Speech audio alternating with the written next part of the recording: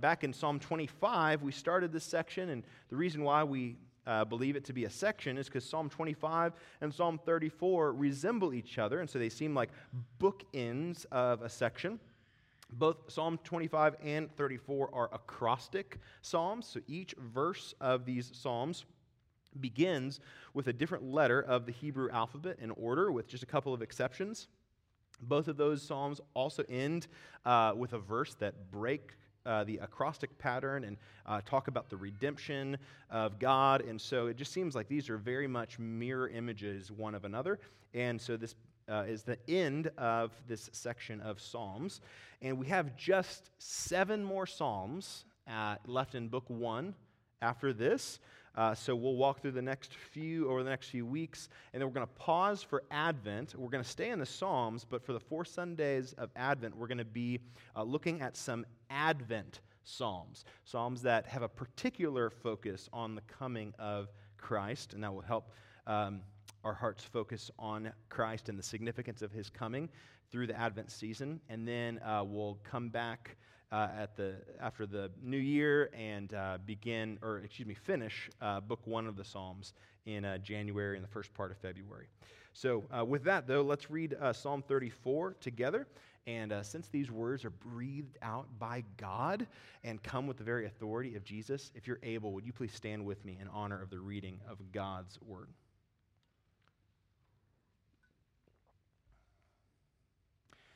The Holy Spirit says, of David, when he changed his behavior before Abimelech, so that he drove him out, and he went away. I will bless the Lord at all times. His praise shall continually be in my mouth. My soul makes its boast in the Lord. Let the humble hear and be glad. Oh, magnify the Lord with me, and let us exalt His name together. I sought the Lord, and He answered me and delivered me from all my fears. Those who look to Him are radiant, and their faces shall never be ashamed. This poor man cried, and the Lord heard him and saved him out of all his troubles. The angel of the Lord encamps around those who fear Him and delivers them. Oh, taste and see that the Lord is good. Blessed is the man who takes refuge in Him. Oh, fear the Lord, you His saints, for those who fear Him have no lack. The young lions suffer want and hunger, but those who seek the Lord lack no good thing. Come, O children, listen to me. I will teach you the fear of the Lord. What man is there who desires life and loves many days that he may see good? Keep your tongue from evil and your lips from speaking deceit. Turn away from evil and do good. Seek peace and pursue it. The eyes of the Lord are toward the righteous, and His ears toward their cry. The face of the Lord is against those who do evil, to cut off the memory of them from the earth. When the righteous cry for help, the Lord hears and delivers them out of all their troubles. The Lord is near to the brokenhearted and saves the crushed in spirit. Many are the afflictions of the righteous, but the Lord delivers him out of them all. He keeps all his bones, not one of them is broken. Affliction will slay the wicked, and those who hate the righteous will be condemned. The Lord redeems the life of His servants. None of those who take refuge in Him will be condemned. The grass withers, the flower fades, but the word of our God will stand forever. You may be seated.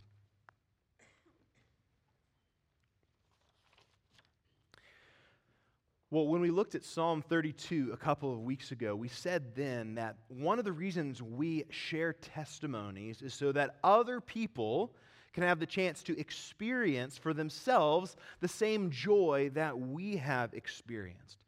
And Psalm 34 is another testimony psalm given by David to us so that we would learn from his experience.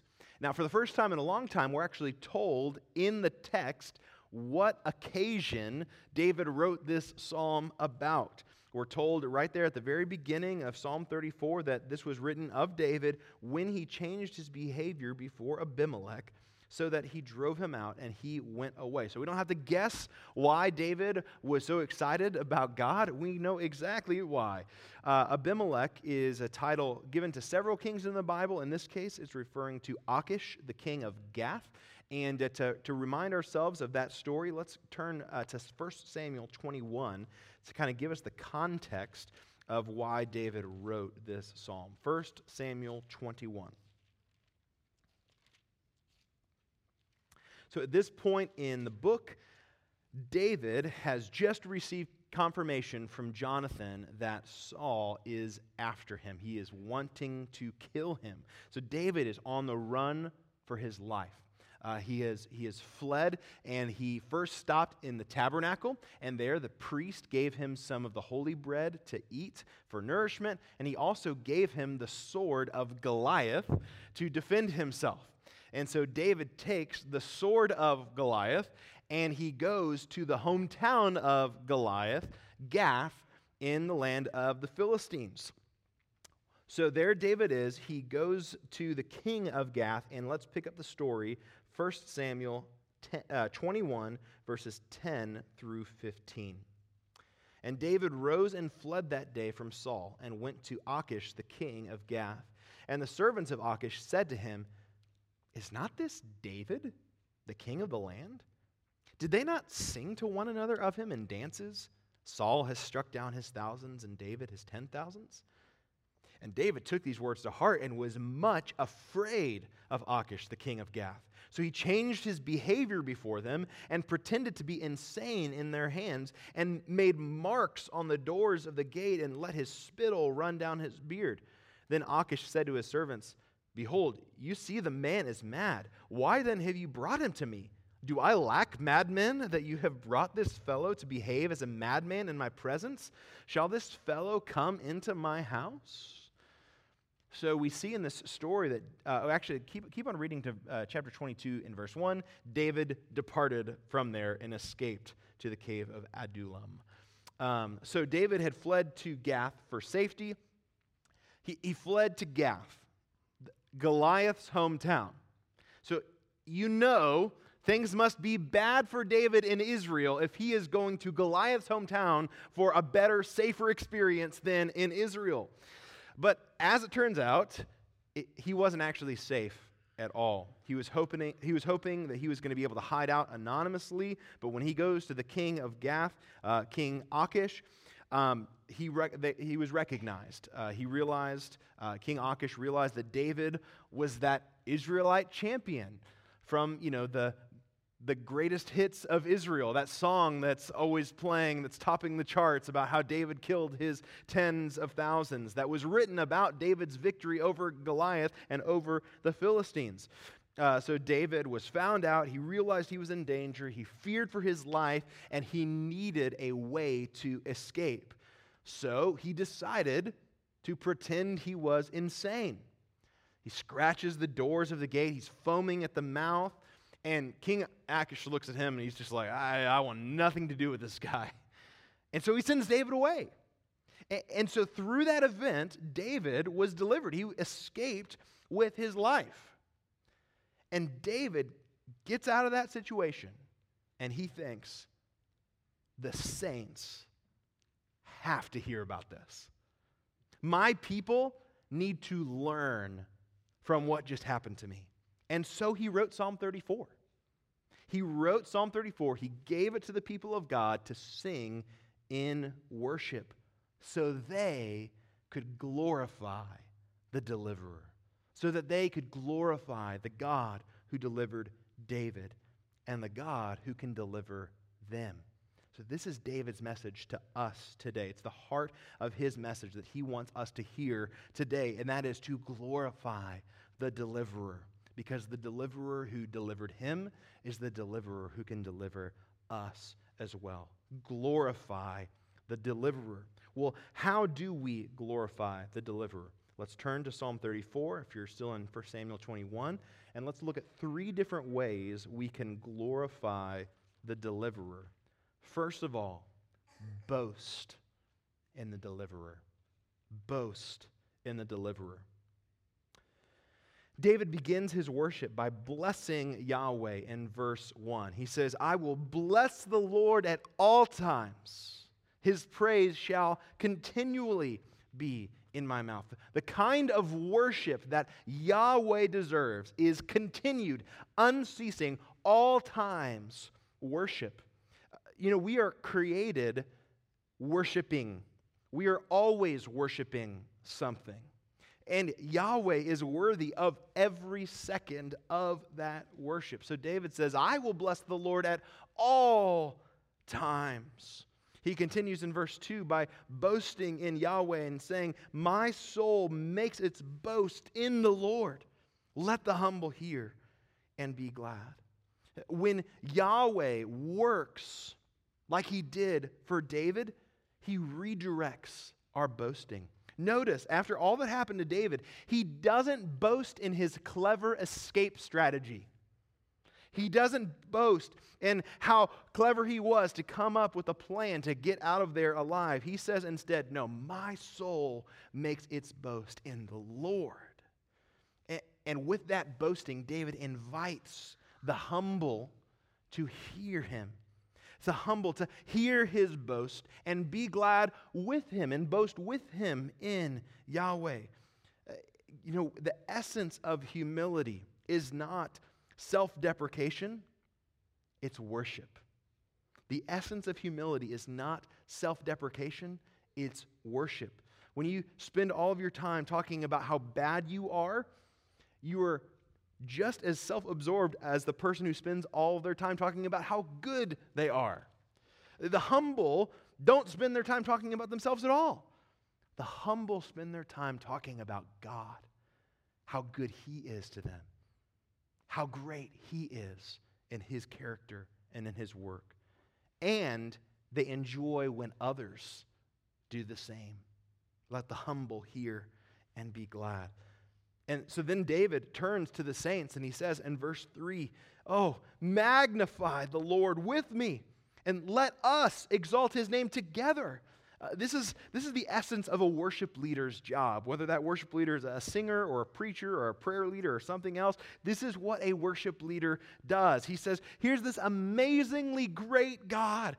Come with me. Let's magnify this God like you would magnify these magnificent stars with a telescope. Let's explore the magnificence of this God. Let's make his name higher than any other.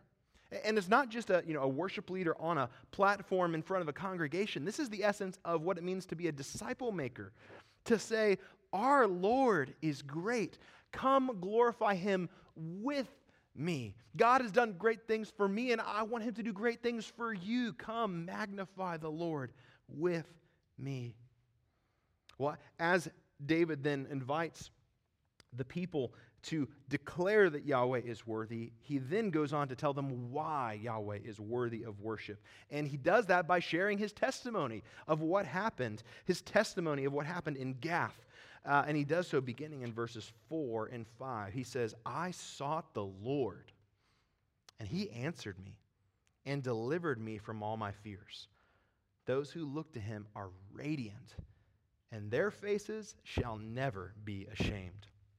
So here we get a peek at what was happening behind the scenes in 1 Samuel 21, behind the events that we are specifically told about in 1 Samuel 21. That text told us David was afraid, but Psalm 34 tells us what David did with his fears. He sought Yahweh. And that's what we must do with our fear too. When you're afraid, don't go to your war room to strategize. Go to your prayer room to plead with the Lord. David entrusted his fears to Yahweh. And when he did, David was delivered. He put all his eggs in the basket of God's sovereign deliverance, and that did not end in his shame.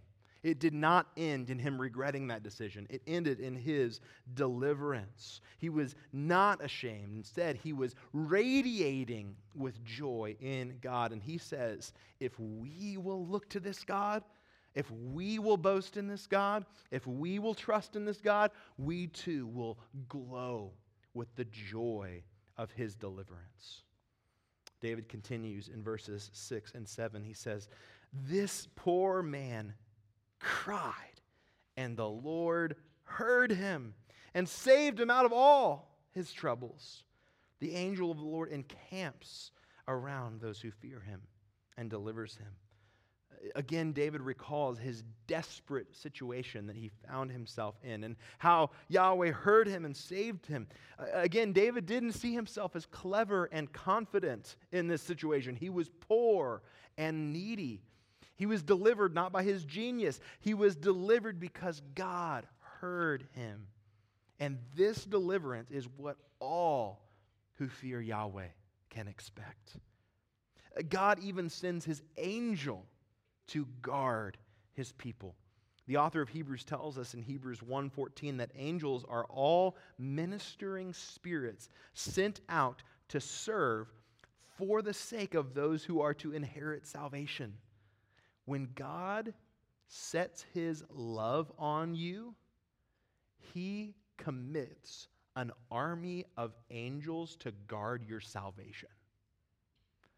That is how great the deliverance of our God is. So boast in this deliverer. Boast in the God who would deliver poor, needy people like you and me. Do you boast in the God who delivered you? Scripture says, let the one who boasts boast in the Lord. 2 Corinthians 10:17. For those who are regularly around you, what will they hear you boasting in? Will they hear you boast about how much you know?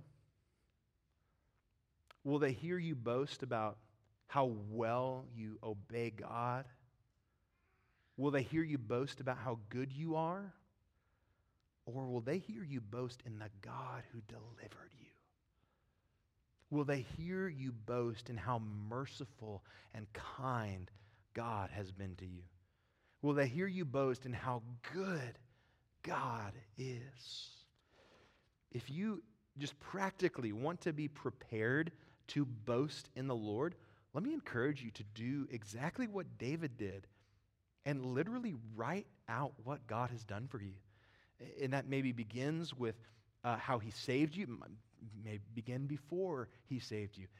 And then even after that, ever since, write out what God has done for you. Think through the ways that God has shown you goodness. Put it down on paper and then feast your eyes on how faithful God has been to you over moments and days and months and years and decades. Meditate on God's kindness toward you.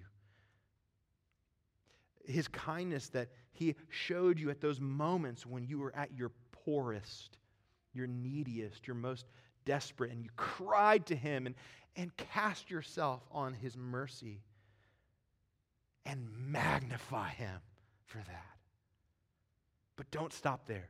Don't just boast in the Lord in the privacy of your own soul. Tell others.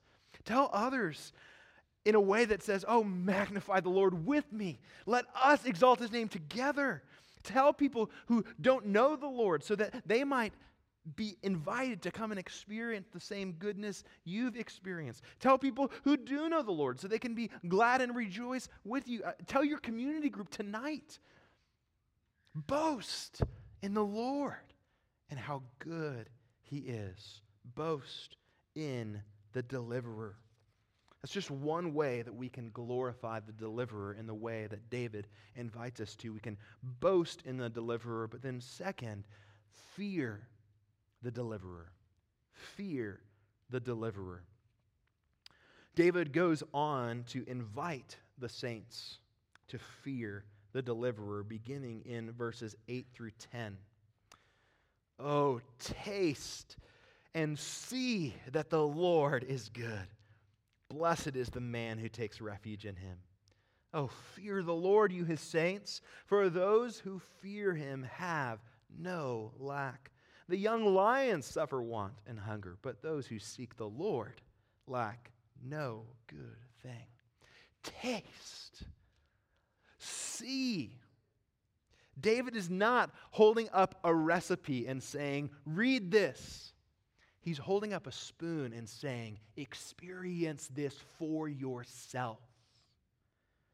When you've seen God work, when you've tasted his goodness, you want others to get in on that same joy. And you cannot experience God. You cannot know God through someone else's experience of God. You have to know him for yourself. You have to have faith for yourself. As we hear David's call to taste and see that the Lord is good, here along again comes that word blessed that we've seen over the last couple weeks. That word blessed meaning flourishing, happy, a word that describes your best life, the good life. According to Psalm 34, the good life is a life of refuge in a good God. The good life is a life of refuge in a good God.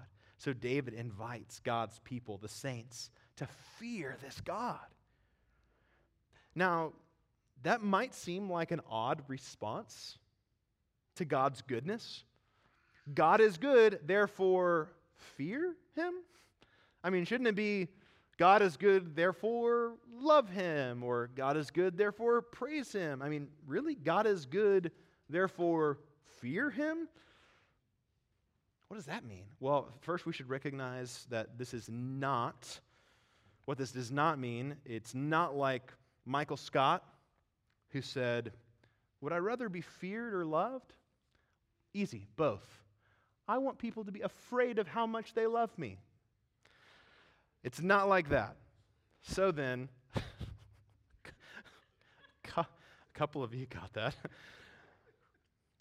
So then what does it mean to fear the Lord? If it doesn't mean we should be afraid of how much we love him, what does it mean to fear the Lord? Well, a more esteemed theologian, Wayne Grudem, puts it this way. The fear of the Lord is the desire to avoid God's displeasure. The desire to avoid God's displeasure. We all live in fear of someone in this sense. Who do you live in fear of? We may live in fear of man. I don't want anyone to be displeased with me. We may live in fear of self. I don't want to do anything that displeases me. But to fear the Lord is to avoid God's displeasure. Or to put it another way, it's to live every moment acknowledging him. It's to make every decision by asking, what would please God? It's to live for God's glory. And that is the right, fitting response to God's goodness, to live every moment aiming to please the God who created us and the God who delivered us. David says that those who live for God's glory like this, who fear the Lord, have no lack. No lack. This reminds us, of course, of Psalm 23:1, the Lord is my shepherd, I shall not want. Peter says in 2 Peter 1:3, his divine power has granted to us all things that pertain to life and godliness through the knowledge of him who called us to his own glory and excellence. Paul says in Ephesians 1:3, blessed be the God and Father of our Lord Jesus Christ, who has blessed us in Christ with every spiritual blessing in the heavenly places. God gives to his people, all of his people, everything that we need. We have no lack. The young lions might go hungry, but there is nothing good that those who seek the good God are lacking. And we'll see that David keeps on coming back to this idea of the blessing for those who fear Yahweh to motivate us to live in the fear of Yahweh. Well, so now that David has commended the fear of the Lord, he offers us instruction in what it looks like to fear the Lord. Starting in verse 11, he says, "Come, O children, listen to me. I will teach you the fear of the Lord." Okay, so David, what does it look like to live a life that is lived to avoid God's displeasure? What does it look like to live this life of fearing the Lord? Well, look at verses 12 through 14. "What man is there who desires life and loves many days that he may see good? Keep your tongue from evil and your lips from speaking deceit. Turn away from evil and do good. Seek peace and pursue it." So what does it look like practically to live for God's glory? David gives instruction to us right here. First, according to verse 12, set your eyes on the prize. Life, many days, good. That's the first instruction he gives us. Set your eyes on the prize. David wants us to know the blessing of living in the fear of the Lord, first and foremost. A life of fearing God ends in nothing less than eternal life, an eternal blessing in His presence. Those who fear God get to see His goodness forever. So set your eyes on the prize, the blessing that comes to those who fear the Lord. And then second, live a life of repentance with your eye on the prize, with that desire for the blessing of God's favor. Then live a life of repentance. Put off that which does not please God. Restrain, for instance, your words from sin, as David describes here in verse 13. Put to death the deeds of the body, as Paul talks about in Romans 8. And put on, in replacing those things, that which does please God. This is what it looks like to live a life of asking what will please God. Put off that which doesn't please God. Put on that which does please God. Do good, as David says here in the psalm. And that includes seeking peace, he says. Hebrews 12:14 urges us, strive for peace with everyone and for the holiness without which no one will see the Lord. This is practically what it looks like to live a life of fearing the Lord, seeking to please Him.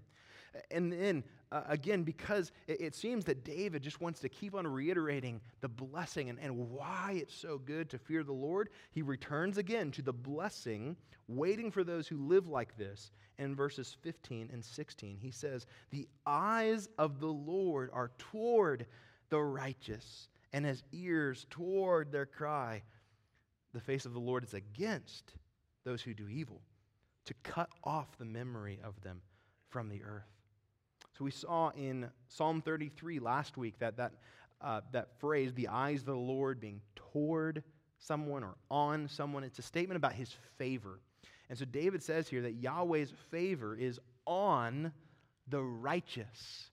Now, back in Psalm 32, we saw who those righteous are, and that the righteous are not those who are righteous on their own.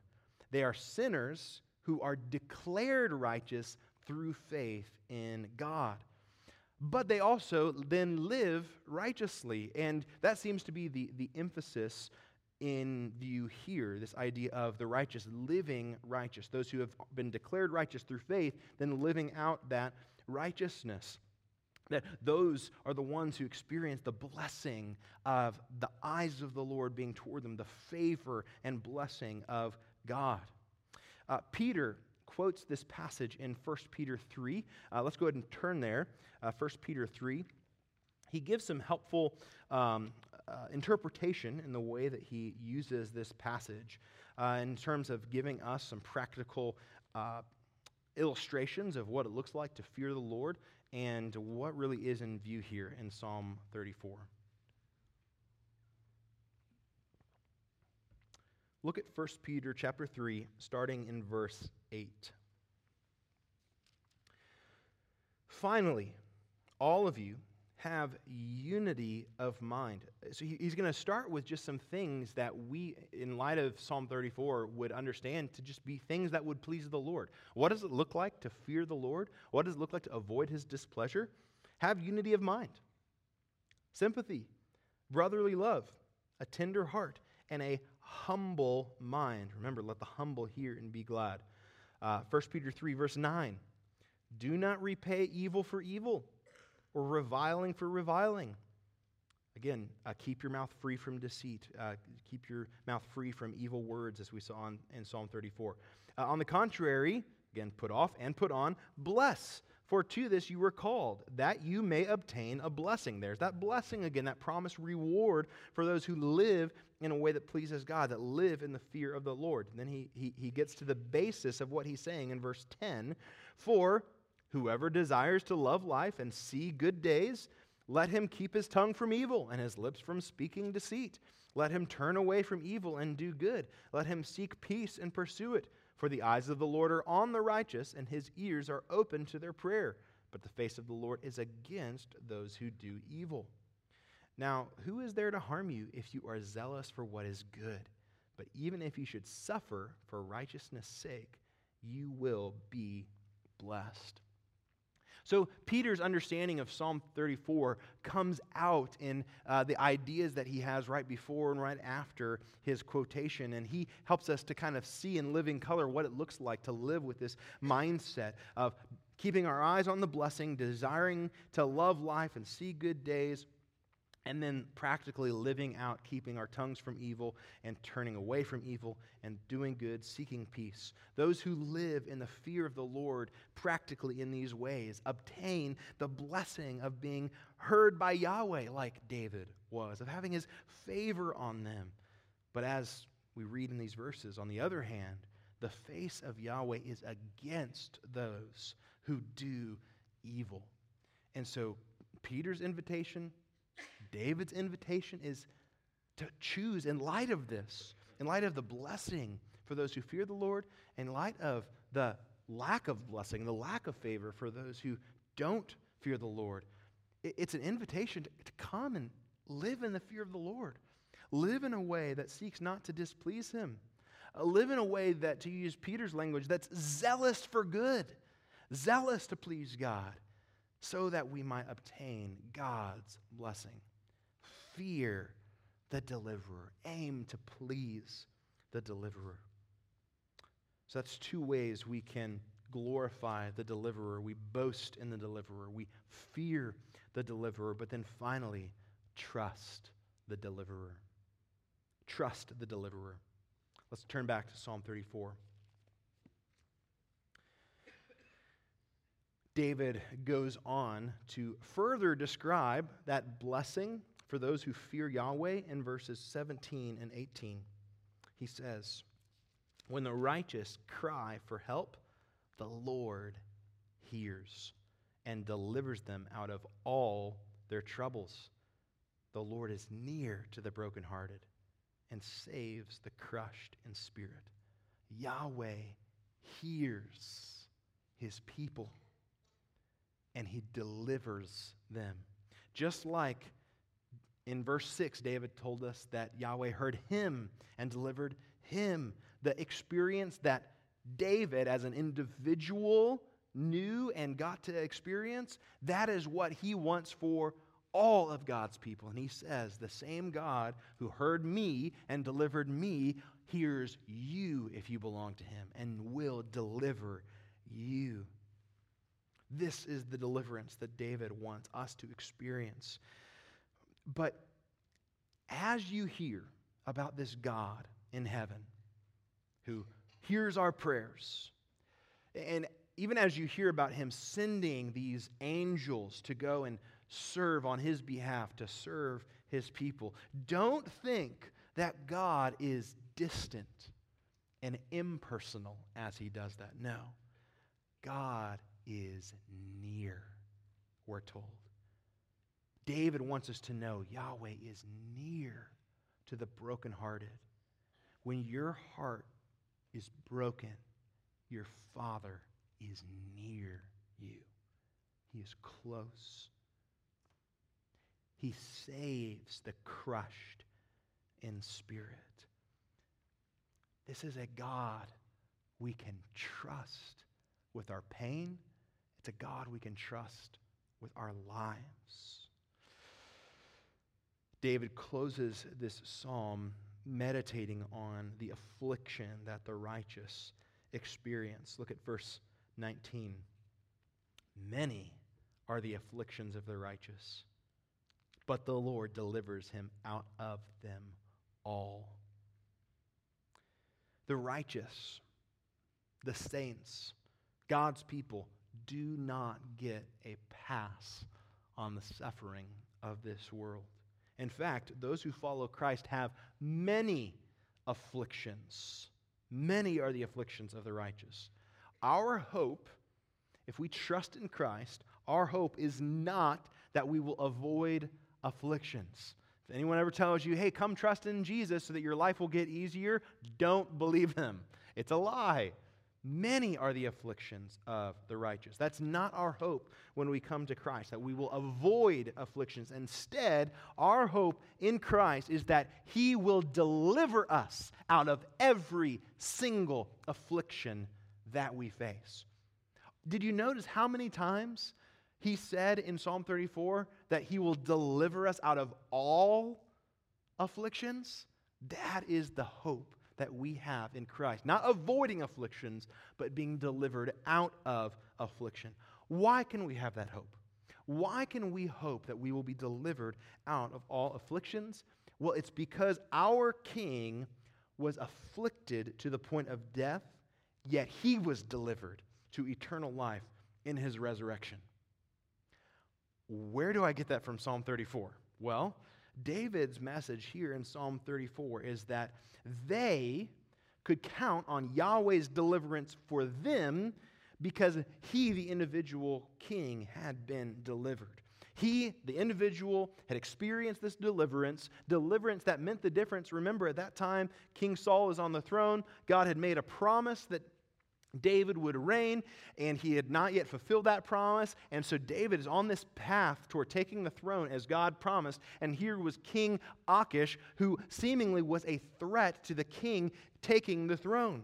But God proved Himself faithful, delivering him, and not only delivering David and fulfilling a promise to David, but fulfilling the promises that He made to His people through David and about David that would bless the whole nation of Israel and all of God's people who would be blessed through the offspring of David. So David's message to Israel was that just like God, or because God had delivered him in as the individual king, this meant an impact on all of God's people. They could count on God's deliverance because the king had been delivered. David had been delivered. We've seen over and over in the Psalms, the success of the nation was bound up in the individual king. His victory meant the nation's victory. His deliverance was the nation's deliverance. And likewise, we as God's people today can count on Yahweh's deliverance for ourselves because the Son of David, King Jesus Christ, has been delivered from His afflictions. Did you notice that here in verse 19, David switched to the singular when he started talking about the righteous? He says the righteous in verse 19, and he's not talking about a group. The righteous is an individual, the anointed king. And it becomes even clearer that we should keep Christ in mind when we look at verse 20. He keeps all His bones. Not one of them is broken. So this is a promise that the righteous one, that the righteous one's bones would not be broken. And this phrase is an echo of a previous passage of Scripture. It's an echo of the instructions that Yahweh gave about the Passover lamb. He said in Exodus 12:46, "It shall be eaten in one house. You shall not take any of the flesh outside the house, and you shall not break any of its bones." The redemption of the people of Israel was bound up in their substitute, the Passover lamb. And David uses that language to describe how he was delivered, Because ultimately, this was pointing forward to how this ultimately would be fulfilled in the death of Jesus, the Lamb of God. Turn with me to John chapter 19.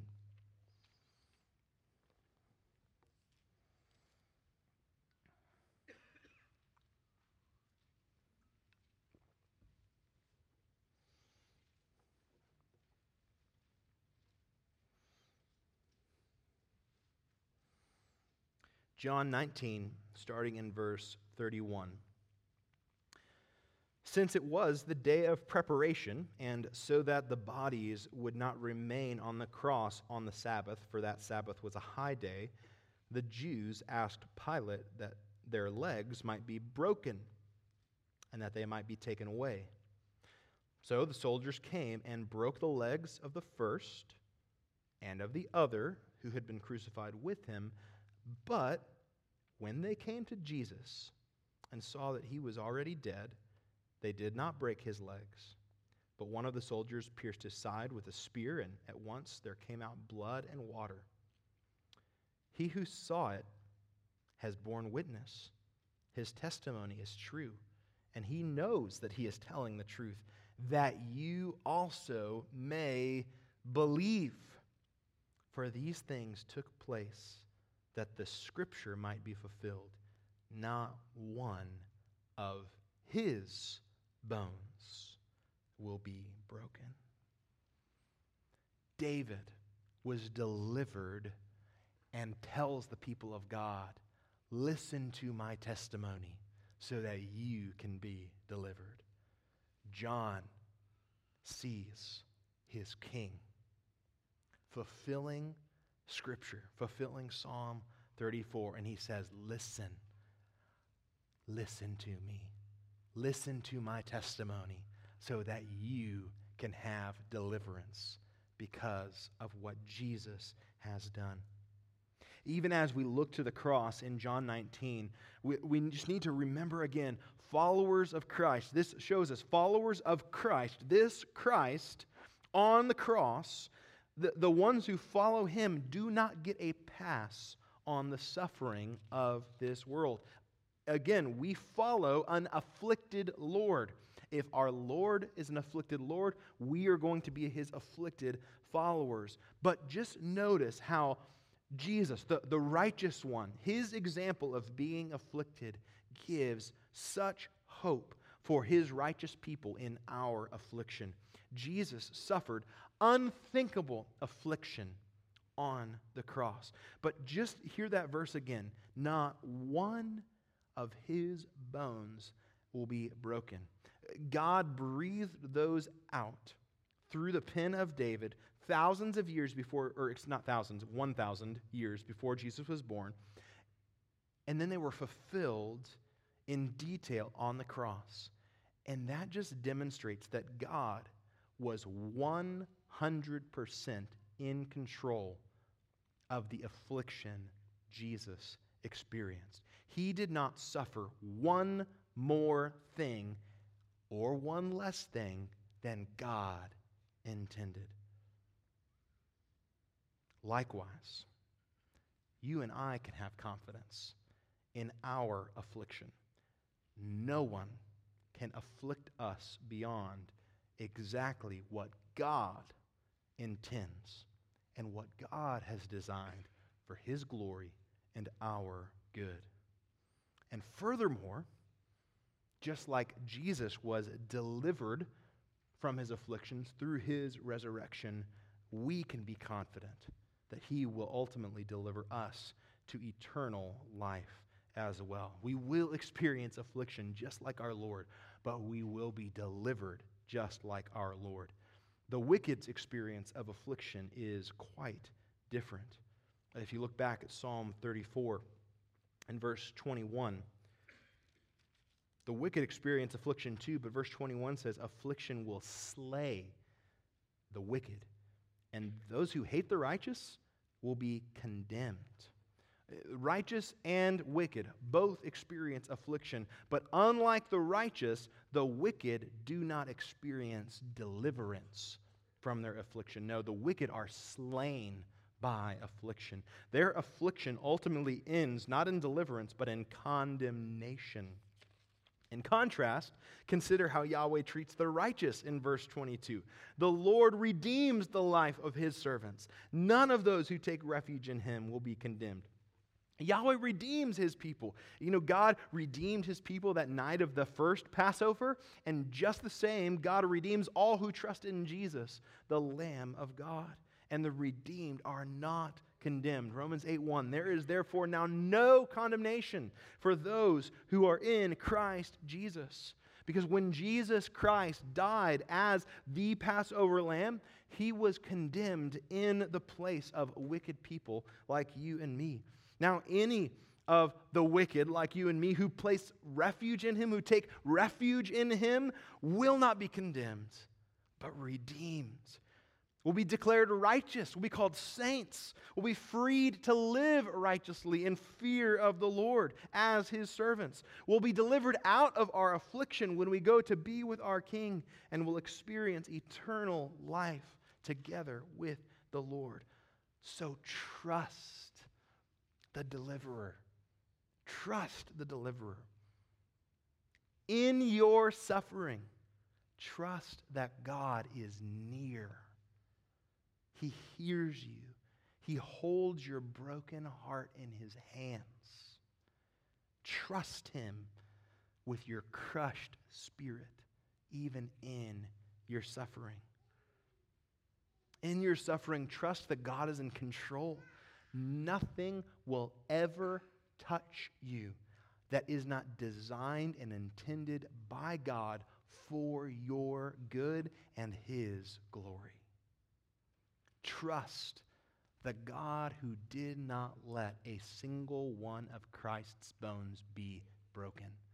The God who was sovereign over that moment on the cross is the God who is sovereign over your suffering. Trust that he is in control. And trust that God will deliver you. In your suffering, trust that God will deliver you. Now, that's not a promise that he'll deliver you on this side of eternity. It's not a promise that if you just trust hard enough or have enough faith or pray long enough or pray the right way that all of your pain will go away, all your suffering will go away. That's not the promise of deliverance. But know this, if you are in Christ, your suffering will not end in condemnation. God has already exhausted his condemnation at the cross on the Passover lamb, Jesus Christ. God may or may not relieve your pain in this life, but in the end, because of Christ, he will deliver you out of all affliction. He will deliver you out of all your troubles. He will deliver you out of all the brokenness of this life. He will deliver you out of all your affliction. So trust the God who redeems the life of his servants. May we be so moved by God's deliverance that we live our life to glorify the deliverer. May we boast in the God who hears us when we cry and delivers us. May we fear the God whose ears hear the cry of the righteous. May we trust the God who delivers the righteous out of all afflictions. And in light of how good this deliverer is, magnify the Lord with me. Let us exalt his name together. Pray with me. Father, we've tasted and seen that you are good. So, Lord, we want to glorify you. We want to boast in you. We want to fear you. We want to trust you. Lord, the good life is a life where we take refuge in you. Lord, I pray that as we have heard David's testimony of deliverance, as we've seen Jesus' deliverance, as we've seen your work, your goodness on display, Lord, I pray that those who have heard this word today have tasted and seen that you are good.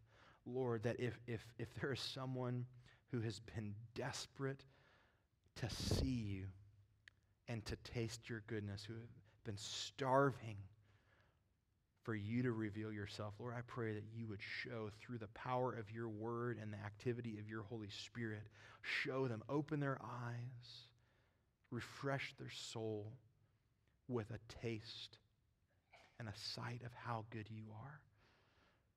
Lord, for those who are finding their boast in anything else, Lord, I pray that you would move in their hearts to boast in you.